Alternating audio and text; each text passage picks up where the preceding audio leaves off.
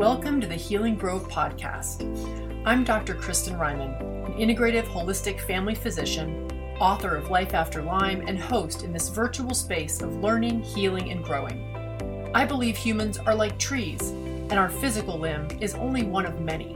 Health on all limbs of the tree, emotional, conceptual, social, spiritual, is absolutely required for the whole tree that is you to be vibrantly well. I created the Healing Grove podcast as a place to showcase some of the world's best integrative and holistic medicine, to expose you to transformative tools and mindset shifts for all limbs of your tree. I hope you enjoy our conversation in the Healing Grove today as much as I enjoyed having it. Good morning, Liz. Good morning, Kristen. I'm so happy to see you, and I'm so grateful that you're here. I am so happy to be here. This is really exactly where I want to be right now. Thank you for making time for me today. Oh, for sure. All right, before we get into it, I want to introduce you formally. So everybody, this is my friend Elizabeth Stanley, PhD. She's an associate professor of security studies at Georgetown University and the award-winning author of Paths to Peace and Widen the Window, Training Your Brain and Body to Thrive During Stress and Recover from Trauma. Looks like that. After her own healing journey from complex trauma and Lyme, she created mindfulness-based mind fitness training, or MFIT, taught to thousands in high-stress environments. MFIT research has been featured in 60 Minutes, ABC Evening News, NPR, and many other media outlets. A U.S. Army veteran, Liz holds degrees from Harvard, Yale, and MIT. She's also a certified practitioner of somatic experiencing, a body-based trauma therapy, which I'm hopeful she's going to talk a little bit to us about today. So that's my introduction, Liz. I just want to also say that Liz and I went to college together, but never knew each other at college. We hooked up a few months ago at our college's collective 50th birthday party for all of us. So I've just dated us formally online. And I had the tremendous good fortune of just randomly, or not so randomly, sitting down next to Liz during our last day brunch at that reunion, or that mini reunion, and walked up as she and my husband were talking about her experience in Bhutan, which made me like drop everything and be like, okay, go on. I'm here for a reason. I have to hear your story. And by the end of her story, I was like, you must speak to my people because you are such a gift. You have so much to share and such an amazing, amazing story. So thank you for being here. Thank you again for having me. I am just so delighted to be a part of this community. Having been someone in this community of people dealing with badness in my own mind and body, this is my kindred spirits. I'm happy to be here. Awesome. Well, you're among friends. Take us back. We want to all hear your story. I really want to hear it again, and I really want others to hear kind of what led you to be in the select, special, elite club of people who experience complex chronic badness. So I come from a long military family lineage. There's been a Stanley serving in the U.S. Army every generation since the Revolutionary War. Wow. I am the first female in that lineage to serve. My grandfather was in World War II in the Pacific, and then he was in the Korean War. My father served several years in Vietnam and was on active duty for 30 years, right along the Iron Curtain in Europe. And so I kind of initially was moving into the family business, but long before I did that, I grew up in a household with lots of family members who had experienced their own trauma and stress, and it impinged on our family system. As a result, I experienced, like many people, childhood trauma and several shock trauma events before I even started at Yale with you. And while I was at Yale, I had an ROTC scholarship, and then I served in the Army, and I was overseas my entire service. I was in Korea and Germany, did 2 deployments in the Balkans. Experienced a lot of stress on active duty, chronic sleep deprivation. I was often in jobs, because of the drawdown after the Cold War, I was often in jobs that were for much higher ranking people. And so they were very stressful positions. And I also experienced chronic health conditions that started developing at this point. At that time, I didn't understand what that was. I just assumed I was pushing myself a little hard. And like many of us, I tried to sort of shove it under and compartmentalize it. And often that would just sort of make it worse. So I had never had really bad chronic conditions in childhood, but while I was in active duty, it all kind of started blossoming. I developed environmental asthma. I was coughing blood. I had chronic respiratory things going on. I had really bad insomnia. And while I was in the Army, I was also bit by a tick, and I got one of the bullseye rashes and went to the health clinic and said, hey, like, isn't that bullseye rash a sign of Lyme disease? You know, because we went to college in Connecticut, we knew what Lyme disease was, but most people in the early 90s didn't. And the doctors in the health clinic said, nope, I have never heard of it. And I'm like, but you're supposed to give me antibiotics. And they're like, nope. So they wouldn't treat it.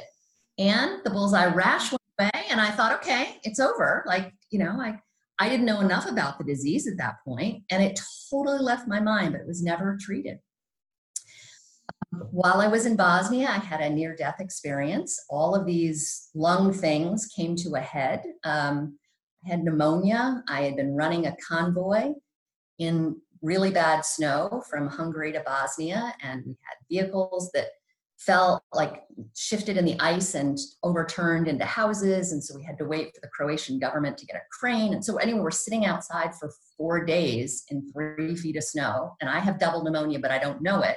I'm just coughing and coughing. And we finally get into Bosnia, and we're clearing out where we're going to put our zone of separation base. We're clearing out concrete from a building that had been bombed. We're going to try and put our tents up there. And the concrete dust on top of all of this other stuff, I stopped breathing, completely stopped breathing. And I was in the hospital, a UN hospital, for 2 days, and then they sent me right back to work. And, you know, and they just pumped me with drugs, and I carried a little cup around, and I would just, you know, expectorate into this little cup and close it and put it aside. And it's just, when I think about what I did with my body back then, it's just mind blowing. But I ended up leaving active duty shortly after that. I had also been dealing with sexual harassment in a chain of command and reprisal against me for that. And so I left active duty and became a whistleblower. While I was in graduate school, all of this kind of came to a head. Like, my body had completely broken down. I'm still dealing with lung issues. I'm now dealing with PTSD, and I had depression and not sleeping. And it was just this morass. I felt so powerless and so helpless. And I was, you know, trying to double down on the ways that I had coped my entire life, which was, you know, suck it up and push on and keep achieving. And so I made the very, in retrospect, just bizarre decision, but in that moment, and of course, understanding how minds and bodies work, I guess it's understandable. I did 2 graduate degrees at the same time, and it was making it worse. So eventually, I realized I can't continue doing this, and started first with some acupuncture, and then with some yoga. And then my yoga teacher introduced me to mindfulness training. The mindfulness was having really bad effects, and I didn't understand why. And maybe we'll talk about that later on. And eventually it got to the point where I lost my eyesight. That's when the Lyme came back in, although the doctors didn't know that's what it was. And that was the beginning of me realizing I just can't keep doing this way. Like, I have to do it differently. And that sent me on a good 7 or 8 years of a real healing journey, to Burma, to the clinical training I did, and all of that came together in MFIT. And I feel like there's nothing that I teach that I haven't learned from, first in my own mind and body, but that I have witnessed in so many other minds and bodies that I've worked with over the years. You know, they're very lawful, these minds and bodies. They're controlled by laws of nature. And when we begin to understand how that works, it really can be very empowering because, for so many years, I thought of myself as broken and damaged, that things that worked for other people wouldn't work for me, that I was coping with things that no one else was coping with, like what was going on there.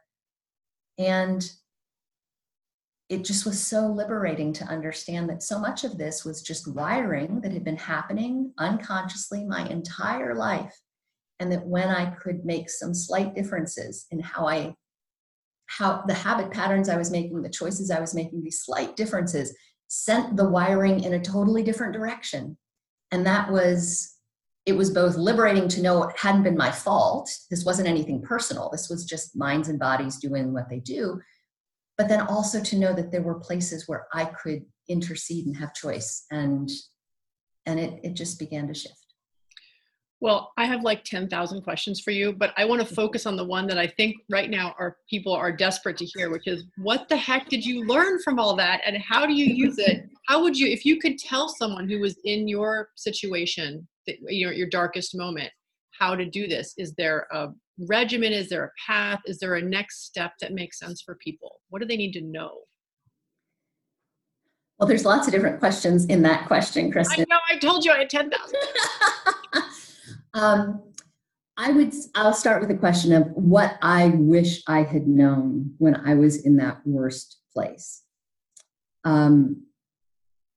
I, at that point, had done enough reading to have the sense that my health was some kind of report card and that I was failing. That's the mindset I was in that moment. And we've developed this belief or mindset that things are going wrong with our health because we did something wrong, because we failed in some way, because we didn't make some perfect choice that helps health be there. And that, in my experience, when I was going through the worst of it, that was not just a belief that I developed for myself, it was clearly a belief that was being forced on me by the medical practitioners I was working with. In retrospect, now I look back and see, because they didn't know it was Lyme. It took us 12 years later on to figure out it was Lyme. At that time, I just was losing my eyesight and they didn't know why. And I think that the doctors were probably, just anxious and confused that they couldn't give me an answer. They wanted to have an answer to give me. And when they couldn't, I think that they externalized that onto, well, you must be just, making this up. This must all be in your head. This must be psychosomatic. This is something going on in you that's wrong, and you're wrong. Like, that was the message they would convey. Can I interrupt you for 1 second? On behalf of my entire tribe of doctors, I apologize for doing that to you. That's not okay that doctors do that. No, I'm sorry.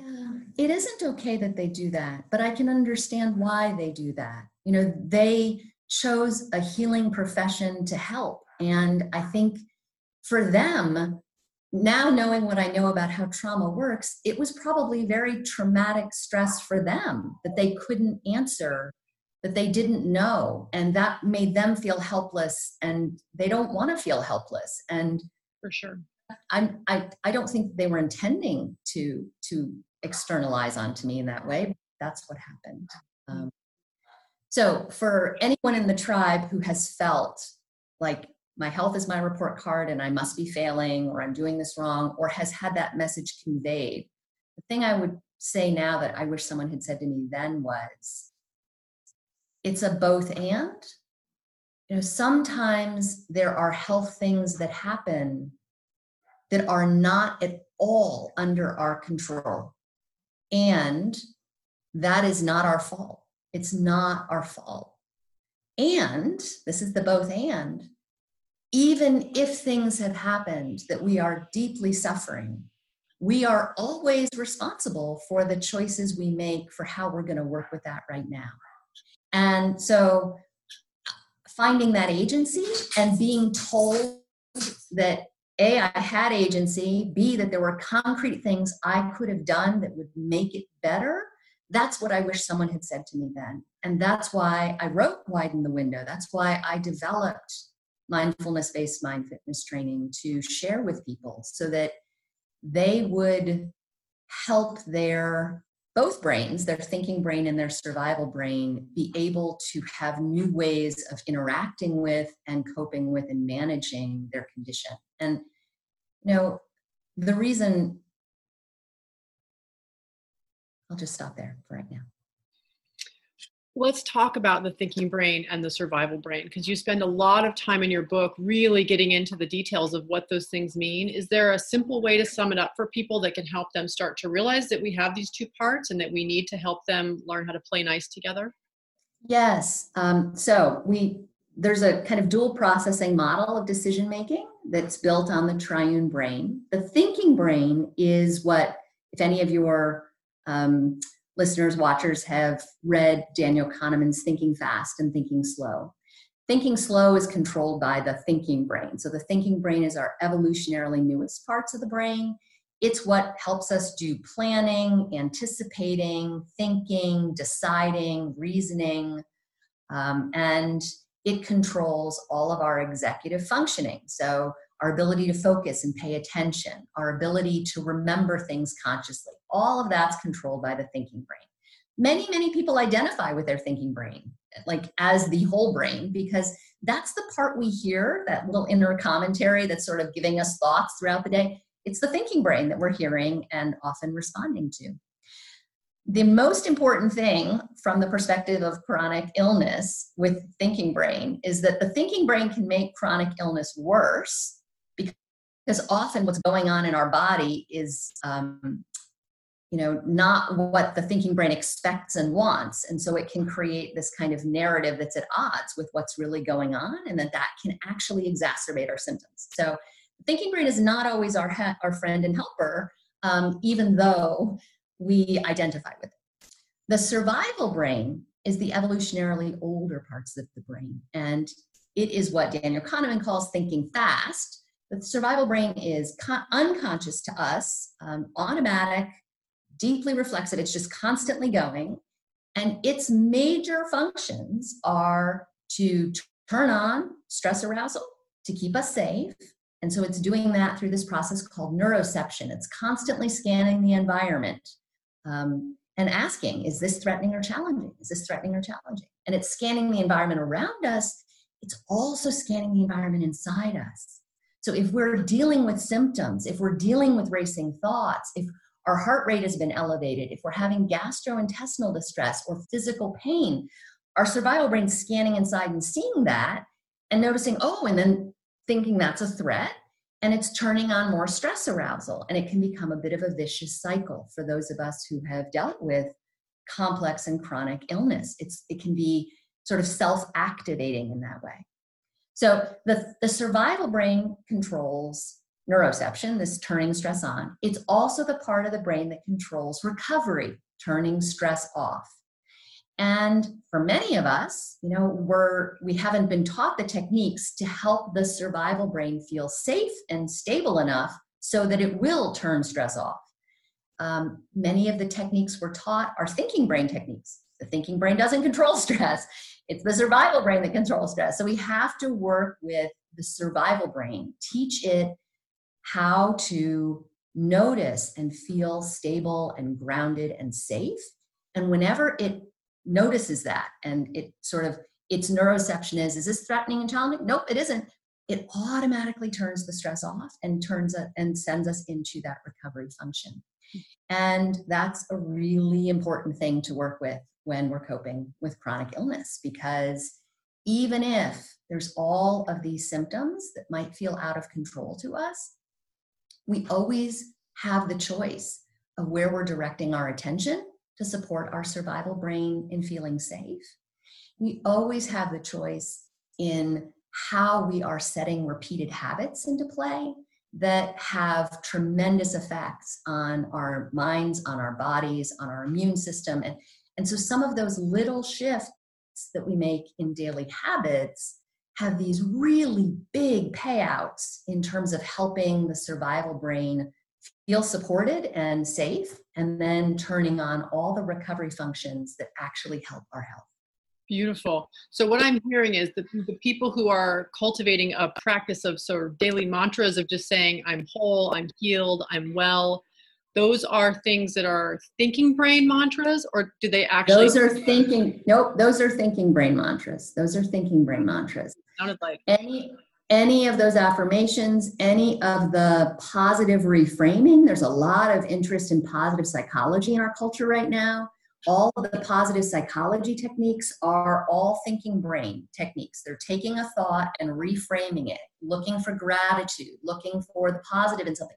Those are all thinking brain techniques. That isn't to say that they're not going to do something, but they're not getting at the core issue, which is helping to bring the mind-body system back down to a regulated neurobiological baseline. Only the survival brain can do that. And so we have to work directly with the survival brain. So how do we do that? What's like your daily regimen for accessing that brain and cultivating it and making it feel safe? Will you share that with us? Yes. Well, the first exercise in the MFIT sequence, I'll explain how it works right now. It's explained in chapter 12 in the book, and I have a 5-minute audio exercise of it that we can share with the group. It's on my website, and you can get it. It's all about directing the attention and training ourselves to have enough attentional control to direct our attention in ways that help the survival brain notice stability and support. So it's not like, it's not a sexy thing, but we're paying attention to the places of contact between our body and our surroundings. So just right now, while we're sitting here together, you can notice the pressure and hardness underneath the backs of your legs and your butt with the chair. You might notice dampness or heat or tingling or numbness or achiness. We're not thinking about the contact, we're noticing the sensations of contact. It can be the backs of your legs and butt, it can be the bottoms of your feet with the floor. If you're lying down on the bed, it can be the whole back side of your body. If you don't have hypertension, you can lie on the floor and put your legs up against the wall, feel the backs of your legs against the wall and your back against the floor. It's great for lymphatic drainage as well, but not with high blood pressure. Those are different postures where someone can use this contact points exercise. And when you direct your attention there, if the mind starts going, the thinking brain starts going into thoughts, you just disengage attention from the thinking, keep redirecting it back to the sensations of contact. And as we do this in a repeated way, many, many days in a row, don't have to practice very long, just 5 or 10 minutes, it is showing the survival brain that we have this built-in physical refuge of stability. And over time, there's exercises in the sequence that build on that help the survival brain notice the safety and then to discharge all of the sensations that come with stress discharge. And I talk about that exercise in chapter 13. But that's one very basic thing everybody can do every day. A couple other very basic things to support the survival brain with its recovery function. The first one is sleep, getting enough sleep. The survival brain does so much of its recovery when our thinking brain is offline sleeping. And for many people who have dealt with chronic health conditions or have dealt with chronic stress and trauma and they've been blocking the recovery like I had been doing for so many years, when we are getting restful sleep and we know the survival brain is doing some recovery during sleep, we often experience either like those big body jerks, that happen, which is a sign of discharge actually, and not like restless leg syndrome, but like the whole body having a jerk occasionally. We can have night sweats, which sometimes is a sign of illness, but sometimes that's actually a sign of discharge. We're letting off some of the heat that is often one of the ways that the discharge process works. So getting enough sleep, we do so many recovery functions while we're sleeping, pruning synapses in the brain and helping to heal the gut, helping to eliminate toxins. It's just a really important time. So I know when people are dealing with chronic illness, it can be hard sometimes to sleep well, but setting up a really good sleep regimen, really, really important. I want to thank you for sharing those two examples because I've had many, many patients come to me with similar experiences, and often their thinking brain takes hold of those sensations and creates a narrative or a story that creates even more fear. This Yes. means I am having Herxheimer or a flare of Lyme. This means, even though despite the fact that their trajectory of healing is doing this, like this means Yes. I'm taking a backslide, or this jerking thing means I have Ehrlichia or mycoplasma or some other thing that's known to create fasciculations. And so that's a Yes. really helpful thing, that just the idea of like, well, these could be actually just moments of healing and moments of recovery rather than new reasons to fear. Absolutely. What's amazing is that we're never taught what nervous system discharge looks like in the body.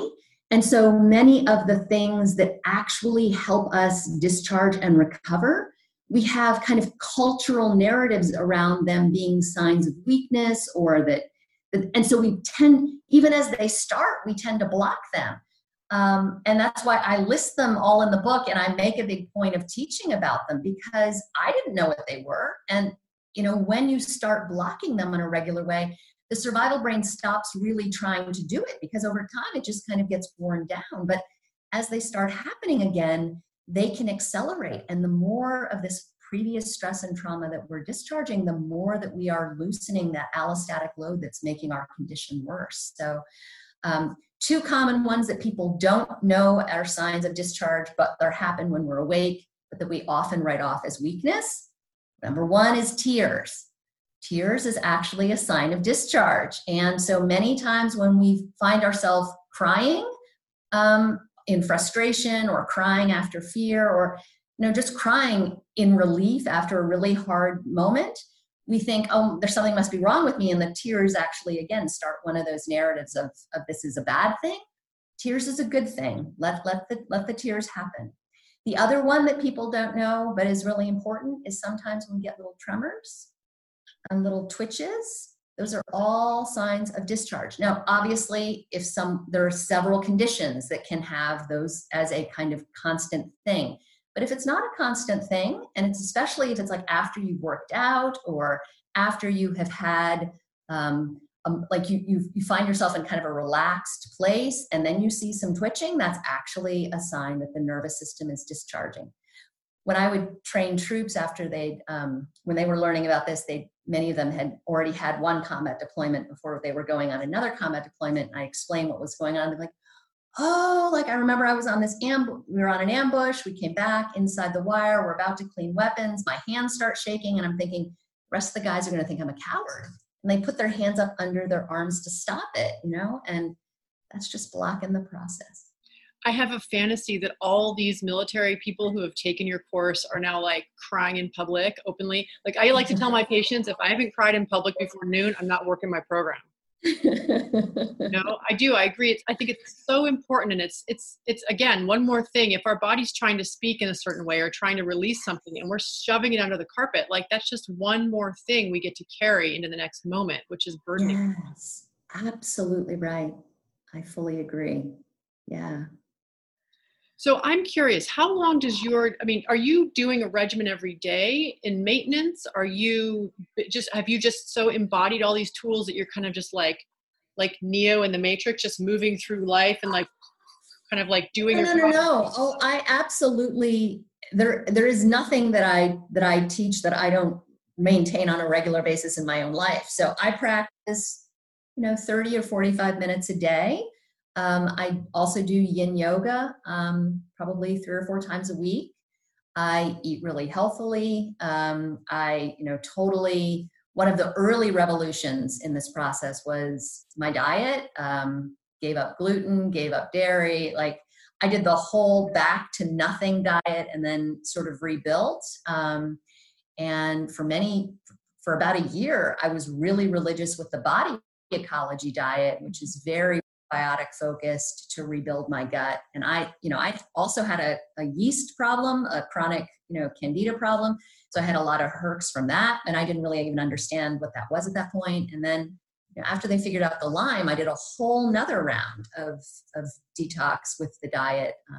So much of our immune system lives in the microbiome, in all of those gut flora, throughout our digestive tract. 70% of our immune system is there. And, for many people who are also coping with anxiety and depression on top of a physical illness, it's also important to realize that the microbiome produces 95% of our neurotransmitter serotonin. And serotonin is really important for, when that's imbalanced, we're much more likely to have and deal with anxiety disorders, depression, chronic pain, insomnia, migraine headaches. Like all of those things get exacerbated when our gut is out of whack. So another really supportive thing to do is really focusing on eating enough probiotic foods, eating whole foods, avoiding all of the things that are hard on the microbiome, or at least using them in moderation. And the problem is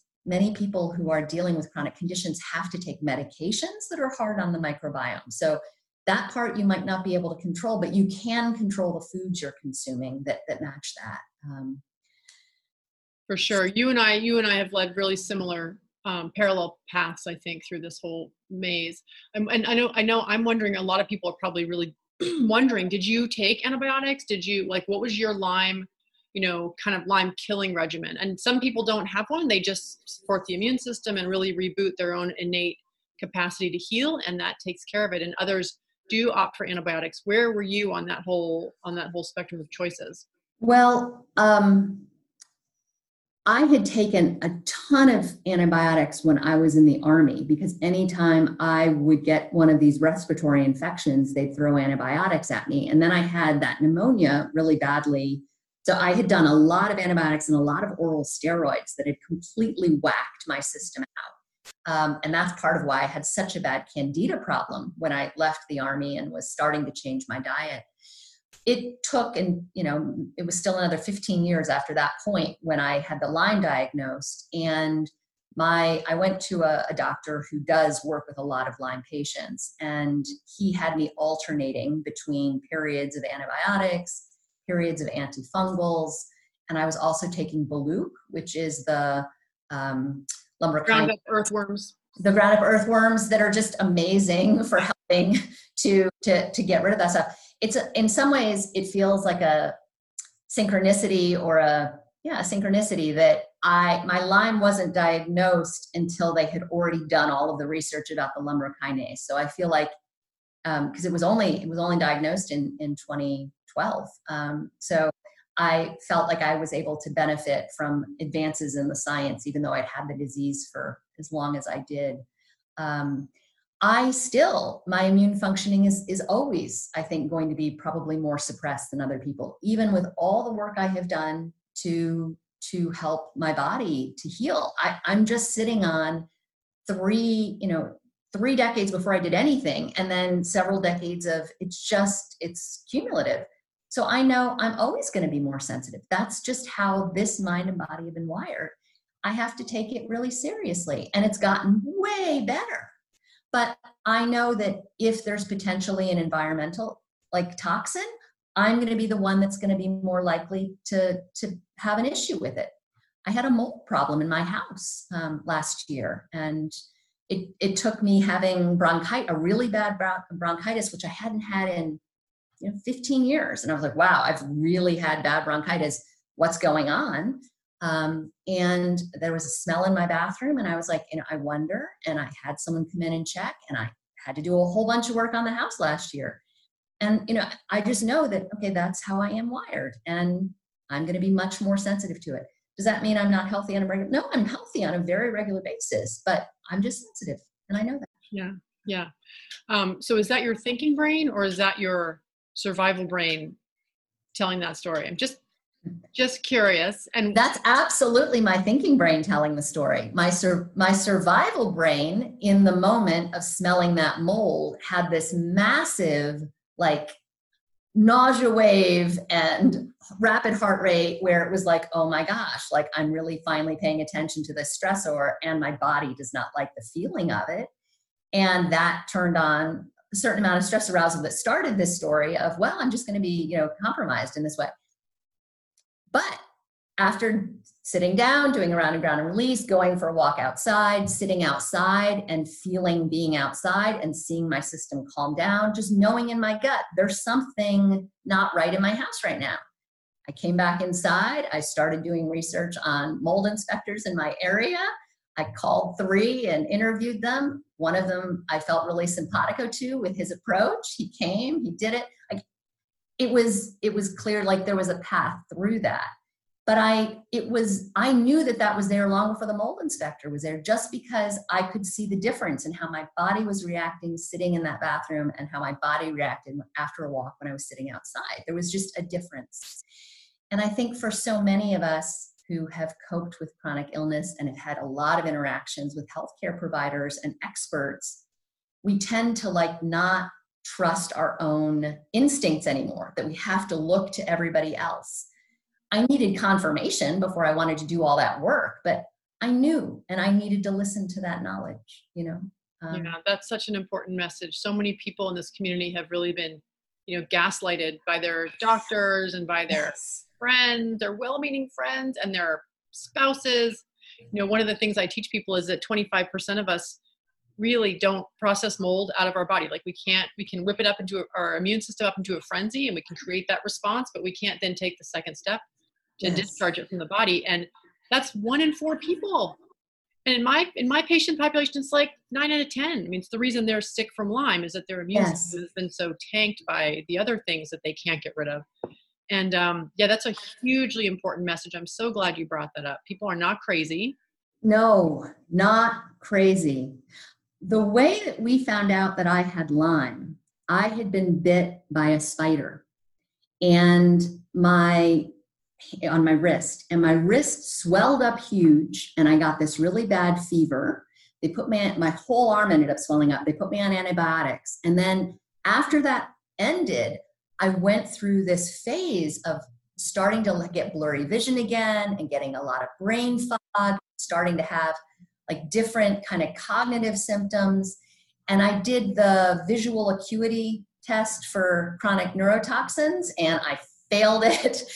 And that's what made my doctor say, well, so some people can't process toxins from arachnids. We should get you tested. And I'm one of like 1 in 10 have this genetic marker. I'm one of these people.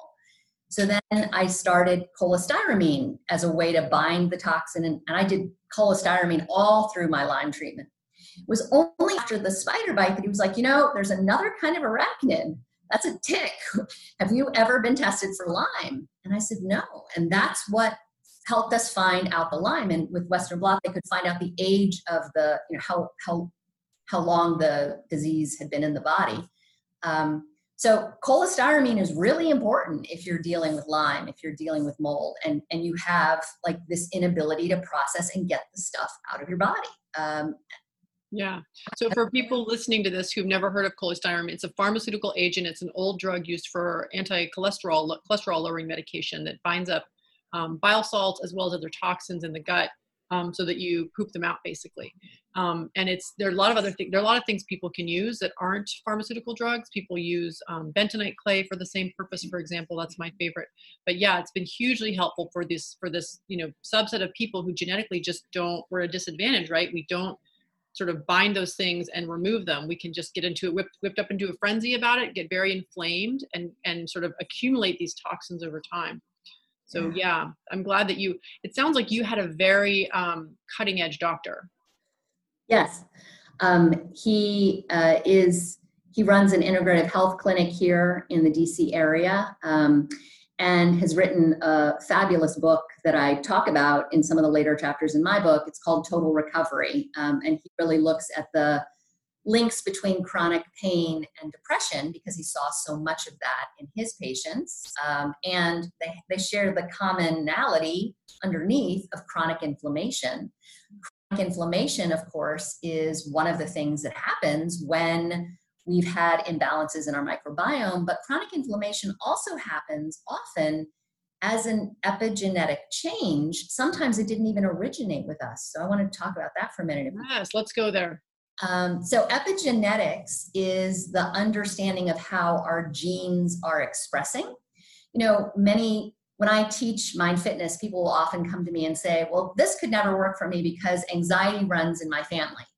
And, I always respond, well, there might have been a lot of anxiety in your family, but that doesn't mean that it's a death sentence that you're necessarily going to have that happen. We talk some about epigenetics. So which just like any repeated experience is changing our brain. That's the idea of neuroplasticity, and that's gotten a lot of popularity in the last 10 or 15 years.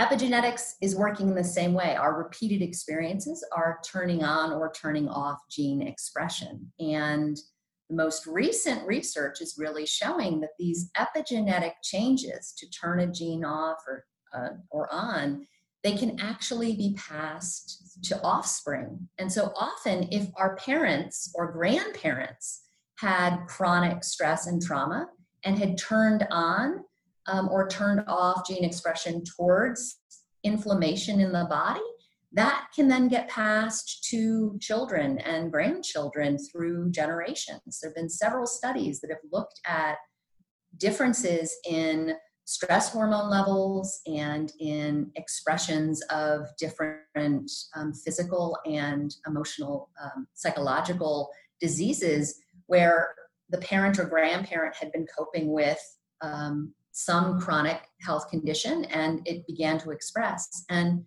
this isn't just that genes run in the family, it's that, yes, we do have some genetic structure that is structuring our life. But the really important piece in all of this is recognizing how much it's the point of repeated experience. Repeated stress is what turns on many detrimental epigenetic changes. Repeated chronic sleep deprivation is really a big driver of detrimental epigenetic changes. But our research and others' research has shown that even just 8 weeks of consistent practice of mindfulness techniques or MFIT can turn off chronic inflammation, can begin to see shifts in the length of telomeres and other aspects of our immunity. In our studies with Marines, we found 8 weeks of training really changed one of the blood biomarkers for immunity. It's called insulin-like growth factor. And it's very linked with when we're getting restful sleep. So the Marines reported getting more sleep, and then they saw real changes in their blood levels and IGF-1. And it's been linked in lots of studies with better immune functioning and better health. So, just 8 weeks of consistent practice can lead to undoing any detrimental epigenetic changes we've had. And this happens with getting enough sleep, eating well, getting enough physical exercise. That's another excellent habit for undoing detrimental epigenetic changes. And so even for those of us who have had challenges with physical health, we can make changes with these little habits we're doing each day that can begin to shift, not just the way the brain is processing it, but the way our whole body is processing it. Yeah, and I would even go as far to say, especially if you've had challenges like this, you can't afford not to be doing the fundamentals. Yeah. Well, that's a really hopeful way to sort of land. And I wonder in the last few minutes, if there's anything else that you would want to share with this audience to leave them with more hope or more information that we haven't covered yet. What have we missed? What have we missed? I would just want to reiterate a main takeaway that we always have choice. Even when the situation feels like it's entirely outside of our control, we always have choice in this moment where we're directing our attention.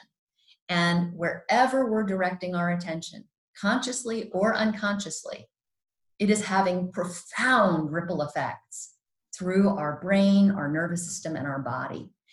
Most of us are not aware of where our attention is being drawn. It's off mind wandering, or we're caught in worry and planning the to-do list, or we're caught remembering, or any of those mental habits, even our physical habits of looking at lots of devices and switching between multiple screens.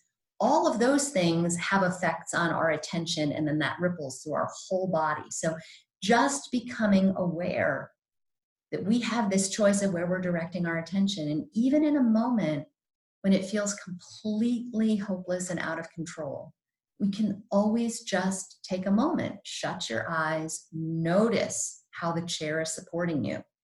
Give it 30 seconds, and I promise things will have shifted in some way. And other choices for what you can reach for will be available to you in that. Awesome. For people who are hearing this and just as I have fallen in love with you at this point and want to know everything you know, what would be the next step that people could take if they wanted to really dig into this information and learn more? Well, I would definitely love to send people to my website, www.elizabeth-stanley.com. You can read about all the published scientific research of the 4 studies that we've done with troops preparing for combat, which is a pretty stressful situation. And there you can get information about the course. I teach it live for groups, but we're also about to launch an online version of the course. I've partnered with a company called Sounds True, and that will be available starting in October. And someone can do the entire 8-week course on their own time with some live, Q&A support. And they can download the contact points exercise from the website. And I also have links there to the practitioner directories for certified practitioners in different body-based trauma therapies. So if someone's survival brain is still hyperactive as a result of prior trauma that might not yet be healed, that is almost certainly exacerbating their chronic health condition, I highly recommend even 2 to 4 sessions. It's not like talk therapy at all. It's much more focused on helping the survival brain. The therapist is directing your attention so that your survival brain can recover from those events. And sometimes just a few sessions can have a tremendous effect on our physical and mental and emotional well-being. So links to certified practitioners in those different modalities are also available on my website. Thank you. And I'm just going to remind everyone about this as well. For people who like to hold something in their hot little hands and mark it up like I do, this is a great reference too. It's not just, it's all the research and all the background and Liz's story, but it's also the information about how to do this stuff. So yes, the whole third part of the book is all about how to build our resilience and widen our window of tolerance. So there's 8 chapters in there with lots of tips. We've talked about some of them, but there's many more. Beautiful. Well, thank you so much. This has been hugely informative. And I want to just personally, as a physician who works with patients who have the kinds of things you struggled with and have moved beyond, I often tell people, you're going to have so much to share at the other side of this. I truly believe that these journeys have meaning and they have significance and they can touch so many lives besides our own when we share what we know. But I also remind people, not yet. You don't have to do that yet. You don't have to be researching this and going crazy about it, and just heal yourself and then see what you're called to do on the other side. And I just want to acknowledge you for taking the call to share what you've learned, because it's just so, it's so profound and so helpful, and it will help so many people. So thank you. Thank you so much for our time today and for allowing me a chance to share some of what I've learned with everyone in this community. I mean, this is my tribe too. I have grown up and lived this path with you, and I know what it's like. I've been there, and I'm really, really glad to be at this place where I can pay it forward like many people paid it forward for me along the way too. Beautiful. Thank you. Thank you. I hope you enjoyed this episode of the Healing Grove podcast. If you liked it, please be sure to like and subscribe. And if you want to deepen your experience further, consider grabbing a copy of the Healing Grove playbook. With journal prompts for this podcast and 41 others, it's the perfect place to record your learnings, keep track of the tools you explore, and reflect on your own experience. Finally, it's important to mention that even though I am a doctor, nothing you hear on this podcast, whether from myself or my guests, constitutes medical advice. Any intervention you try should always be discussed with and supervised by a trusted member of your own healing team. Thanks for listening, and see you next time in the Healing Grove.